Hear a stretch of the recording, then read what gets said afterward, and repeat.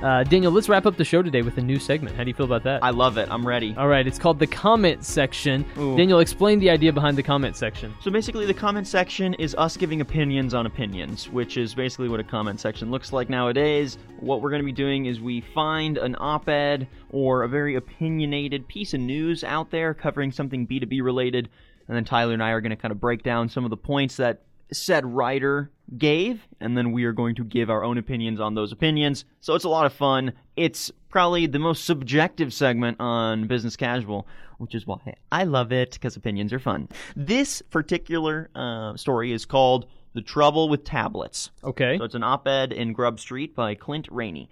So basically, this article is trying to get across that tablets at the table in restaurants might not be so good for business. So this was back in 2018, but 200,000 touchscreen devices are now in 8,000 different U.S. eateries. So you have different companies like BuzzTime at Buffalo Wild Wings, you have Ziosk at Chili's and Olive Garden and On the Border, and Margaritaville. You've got Presto, which is a very similar platform to Ziosk there at Applebee's and Outback. So the question is, are tablets good for business? Here's one little segment Clint said. So while and I quote, "So while most marketing focuses on increased profits and greater productivity, workers increasingly say these devices are creating a problem so dystopic and obvious that you might swear it was a plot from last season's Black Mirror." Wow. Yeah, it's a little hefty. I don't know. I mean, after reading through the article, I don't know if I'd call it dystopic, but it's interesting to see Clint frame it this way, that, you know, these tablets can be causing so much drama at the restaurant. I feel like, for the most part, the tablets have just made the ordering process easier for the consumer. I haven't really read much dissent from the consumer. What's interesting, though, is that the people that work at these restaurants, your servers, they're the ones that are expressing concern.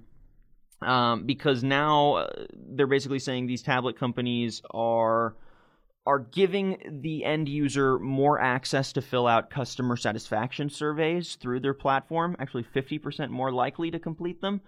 And that means easier access to these surveys and a renewed emphasis on scores to reflect server performance means their jobs are now getting graded through a faceless, anonymous survey, which I guess can be a little dystopic if you want to give it the Black Mirror spin.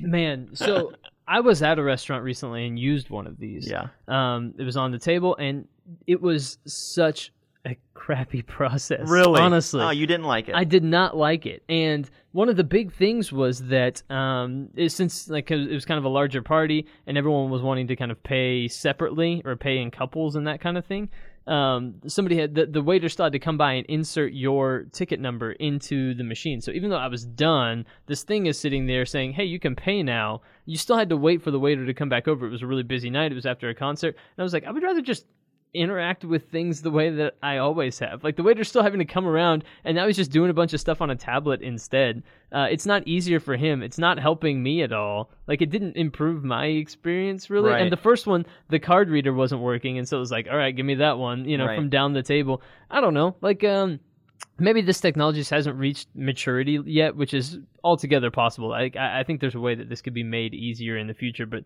right now, anyways, I did not have an awesome experience. Yeah, well, here's another quote from the article, and I quote, BuzzFeed's report, and so, okay, obviously this is a BuzzFeed report, BuzzFeed's report even recounted the true story of a disgruntled customer who demerited a server simply because his Chili's didn't stock its bar with Fireball cinnamon whiskey, which I find hilarious. And also very sad. Yeah, hilarious because that's funny. First, don't demerit someone over Fireball. I mean, I feel like there are more agreed upon liquors that I would demerit a server on for not having in the bar. Also, it's very clearly not your server's fault. Yeah, right, exactly. Yeah, your server's not the it's restaurant not like he's manager, drinking not the Fireball. Yeah, exactly. I mean, though, I would have to commend him if he chugged a whole bottle of Fireball before continuing service. I've watched the video of someone do that. That sounds painful. It's not pretty. I mean, yeah, basically, what's the consensus here? It sounds like this technology could make the process more useful, could make the process just easier, more streamlined. But like you said, right now it just kind of feels like they're swapping out pen and paper and printed laminated menus now for just tablets because they're tablets.